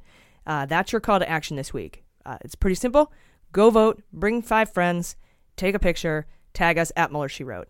And now, I'm talking to you, California. We always feel like we don't need to vote because everything will go our way because we're so blue. But not this time. We have a ton of toss-up districts for the House of Representatives, and how we vote in California will most likely determine whether or not we win the House back. And winning the House back means we get control of the House Intel Committee. We get to take that back from Devin Nunes and give it to Adam Schiff. We'll have subpoena power to get a-holes like Zinke and Price in for questioning. We'll be able to subpoena. We'll have subpoena power. We can subpoena Trump's tax returns, and Maxine Waters would be the one in charge of that. We get to control the House Judiciary Committee. That's the Goodlatte guy and the Nadler guy. They switch places. We can fully investigate the Jim Jordan allegations from his time as a wrestling coach when he failed to report a known child molester. California, do not stay at home and expect everything to go blue. We can vote out Rohrabacher. We can vote out Duncan Hunter Jr., and we can vote out Devin Nunes. These are just a couple of the races that could make the difference between getting the House back, and we need to put this check on the president. And if you're confused, like I am, by all the doublespeak in your local measures, or want to know what senator or what representative to vote for, I'd like to welcome the CEO of BallotReady.org, Alex Niemczewski. Alex, welcome to Mueller, She Wrote. Thank you for having me. We're really glad you're here, especially this critical days before the election. It's really important to go on, and I jumped on your site on BallotReady.org, and it's super easy. You just enter your address, and it brings up all of your local measures and representatives and basically everything that's on the ballot, and explains it in a really nice non-partisan way, and what voting yes means and what voting no means. But can you tell us a little bit about BallotReady.org, why you started it, and basically just kind of how it works and why you did it? Yeah, so in the right before the last midterms, I knew my ballot was going to be long. I knew I was ready to vote for the candidates at the top of the ballot, but I had no clue about like what a comptroller even was responsible for. There were all these candidate names I didn't recognize, so I wanted to. I made a site just for myself to prepare myself, and it was very ugly and simple back then. But after I talked to people, anybody I talked to about it was like, "Oh yeah, I guess when I vote, or I leave blanks." And a lot of people I talked to, didn't even realize there were going to be more offices on the ballot than like the senator or candidates for governor. So our goal at BallotReady is to make it really easy for you to be informed about every race and candidate on your ballot so that you complete your entire ballot without guessing. And there's a lot of attention in the news and media around, the House and the Senate, but this year we are electing over 80,000 people for office, and we know local elected officials have a lot of power over our lives, so the votes in those races matter a ton, so people should be informed in them. Yeah, I agree. I think we talk a lot about this on the show, that local politics speaks to national politics, and it's super important that you are aware of, or at least educated on what the initiatives are. Particularly, I know in California, we always have a ton of ballot initiatives, and sometimes the language, they put double negatives in there, and you aren't quite sure, like, if I vote yes on not doing something that won't happen, what happens? So it's really confusing. So I really loved your site, and I'm really glad that you decided to put it together. And I think it looks great, by the way. I know the feeling when we first started, we were pretty low budge. So I get the feeling. So, but it looks great now. And I think it's really important, like you said, local politics kind of really has more of an impact on our lives. Or not necessarily more, but more specific impact, like, it's right here. It's how we live and the things that impact us directly. Right, exactly. It's stuff like local elected officials decide funding for schools, for health clinics, potholes, but also gun control. They have more power over our lives than we realize, but also often the policies that are created at the local level become federal level policies, and the local elected officials later on become candidates for higher offices. So it's really important, for the immediate future, but also for the long term of our democracy, for people to be informed about what's going on at the local level. Yeah, that's a great point. There's a lot of ballot initiatives in a few states to raise minimum wage. And I know that when you do that, like 2 years ago when there were a lot of states with legalizing marijuana on the ballot, that if you've got 37 or 40 states who have legal weed, it makes an impact on the national level. And I think the same with the minimum wage, and also it lets you know kind of what those things are on the ballot. Like, do you know that you could vote for yourself to get a raise? You should probably head to the polls. Exactly. And to your point about ballot measures being difficult, they are sometimes purposefully written to be deceptive, and sometimes they're written in all caps. So if it feels like they're yelling at you, so we try to just make it really easy to understand what a yes vote means, what a no vote means, and deeper information and arguments from the side that wants you to vote yes and the side that wants you to vote no. Yeah, and it's also true that a lot of opposition or support for these ballot measures comes out, and it's, like you said, purposefully designed to confuse you. And your site just breaks it down. Here's what a yes vote means. Here's what a no vote means. And that's, to me, is super helpful because of that deceptive, tricky language. Like I said, the use of double negatives or just the really confusing language and that they purposefully use. So it's very helpful. I found it to be. I used it. I've got my little sample ballot that I got at home. It takes a long time to go through those measures, especially in California. So it was really helpful. I found it very helpful. Thank you. Yeah, it does. So I live in Chicago, and my ballot has over 70 judicial races on it. And going through those, it takes a few minutes. It's not like 1 minute. It's a little bit long. Yeah. Yeah, it definitely is. And sometimes I think that that's also designed to confuse people. Just the sheer size of your ballot can be intimidating. And sometimes measures are put on there that nobody really gives a jack about, but they're just there to beef up the ballot to make it look intimidating. So it's really important. And I really encourage everybody to check out the website. So I really appreciate you taking the time to set it up for people so they can go and just educate themselves. That's what I think this administration fears the most, is an educated electorate. Yeah, we just want it to be super easy for people to be totally informed. And even on races where, they might not know what that office is for, or they've never really thought about that office before. We want people to be able to see that one candidate has this policy proposal and the other candidate has this opposing policy proposal, so that they can build a stronger narrative of what happens in local politics so they can be more engaged. Great. And it also helps. I think it's inspiring, oh, hey, if this guy can run, I can run. So yeah.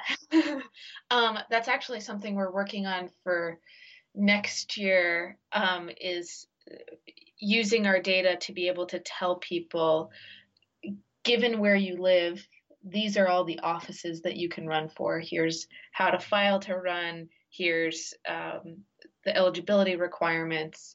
We're also going to show here's the salary of this office, because sometimes people assume that holding a local office is a volunteer position, but often it's paid. So that's another way we're going to start using our data. Great. I appreciate that. I love it when women start taking charge of stuff. It's about time. So everyone head to BallotReady.org, enter your address and get started. And don't forget to tag us when you vote at Mueller, She Wrote on Instagram and Twitter. Alex, thanks so much for joining us on Mueller, She Wrote. Thank you so much. And don't forget to join us election night for our live results watching party. We'll be video broadcasting. Video. You can see our faces live from the second stage or the gold stage or the whatever the second stage is called now at the Comedy Palace from 6 to 9 p.m. Pacific time. We changed it. It was going to be 8 to 11, but we wanted to, I was afraid a lot of the races would be decided by then. So we moved it up to 6 p.m. We're having a show on the main stage. Tamara Katan, me, Jordan, Jaleesa, Jesse Egan, Zach Miller, Dallas McLaughlin, put some beans on it. All the homies. And that starts at 8, doors at 7. And once that show's over, you'll be able to come back and watch us do the live broadcast. And if you're at home, you can go to our YouTube channel. You can go to our Facebook page, Mueller, She Wrote, search that. You can search for us on YouTube, and I think we have a Periscope. We do have a Periscope. Yep, it's Mueller, She Wrote. And we are also in the process of creating a brand channel on YouTube and switching over all of our original stuff over there. So I would say, to be extra safe, check out our Facebook for sure, because that will be completely right. Yes. The YouTube stuff we're working out right now. So before you subscribe to us on YouTube, give us just like a second to sort Switch out our brand over. channel and switch it all over. Yeah, but yes, Periscope, Facebook. We'll put it out on Twitter, like the links and everything too. Yeah, so Twitter and Periscope are linked together, so it'll definitely be there. All right, great. And you know, I think it's basically kind of what we're going to be doing is we're going to be watching the results as you guys watch the results. So flip on MSNBC, CNN, whatever you flip on, and this is kind of a companion. So on your computer or your phone, you watch us watch the results. And you know, we'll be having interviews and doing stories on voter suppression, voter turnout, and you know, we'll just kind of be reporting as the night goes on for those 3 hours. And we hope that you tune in. And if you want, we have a GoFundMe. You can search Election Night Live for GoFundMe. Kick us a couple dollars. If everyone just gives us $1, we will be able to pay for this production. Seriously. I didn't know it was going to be as expensive as it was to do video, like so that you quality can, video, like, yeah. Yeah, like this is not. I mean, you know. We do our best. Our patrons help us out so much, but this production, I don't know how people afford television. It's crazy expensive.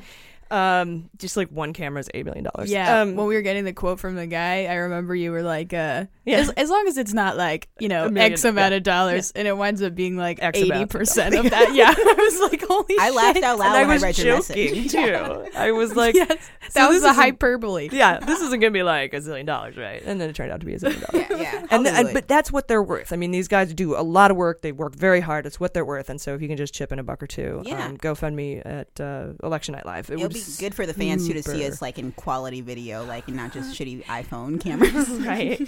We could broadcast on live for free, but like I wanted to bring you guys some graphics and make it kind of cool. So it was important for me to make it professional. Yeah, and it's historical, so it'll be really good to have good video. Yes. And so it's going to be a companion to watching the results, and we'll have that feed in our ears too. Anyway, if you're in San Diego, come down to the Comedy Palace. Join us. We'll have a live comedy show, like I said, on the main stage. We got Dallas McLaughlin. I don't know if he's going to put beans on it or if he's going to be in character that night. He's always got something really awesome up his sleeve. You get a discount at the door if you have proof you voted. And whatever the outcome, we'll be there together. So vote, take 5 friends. This is the moment we've been waiting for. This is our last chance. Remember how you felt November 9th, 2016. This is your time to take that back. So get to the polls, bring friends, and we'll see you Tuesday night. I've been AG. I've been Jaleesa Johnson. I've been Jordan Coburn. And this is Mueller, She Wrote.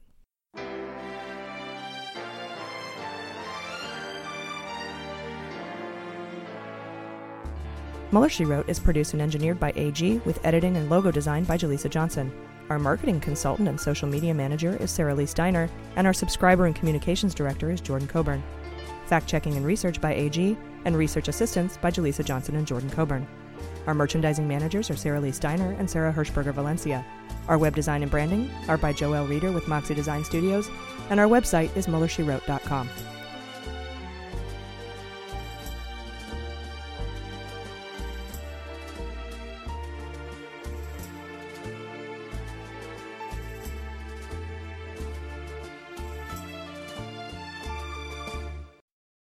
They Might Be Giants have been on the road for too long. Too long. And They Might Be Giants aren't even sorry. Not even sorry. And audiences like the shows too much. Too much. And now They Might Be Giants are playing their breakthrough album, Flood. All of it. And they still have time for other songs. They're fooling around. Who can stop They Might Be Giants and their liberal rock agenda? Who? No one. This ad was paid for with somebody else's money.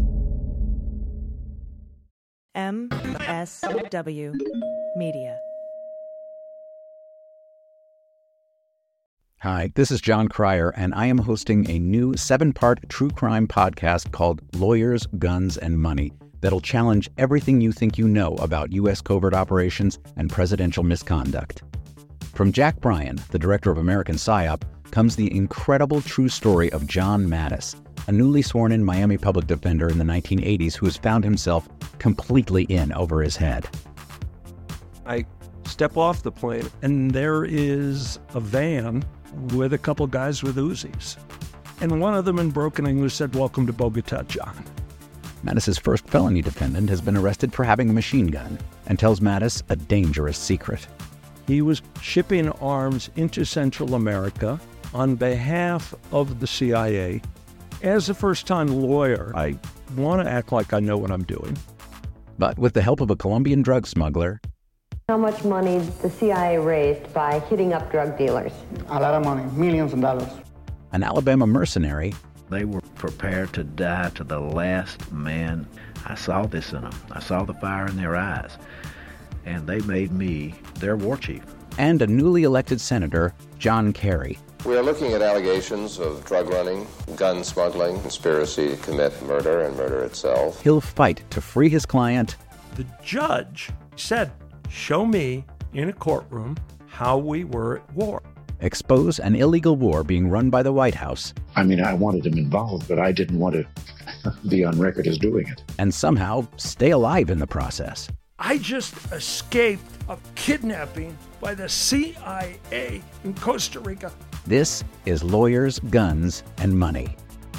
So you have a man in an Armani suit standing in the bow of a boat with a rocket launcher and says, "If I lose sight of you, I will launch. You will be vaporized." Available everywhere starting October 29th, or get it ad-free and early starting October 22nd at lawyersgunsandmoney.supercast.com. There you'll find bonus episodes along with exclusive content. Subscribe now.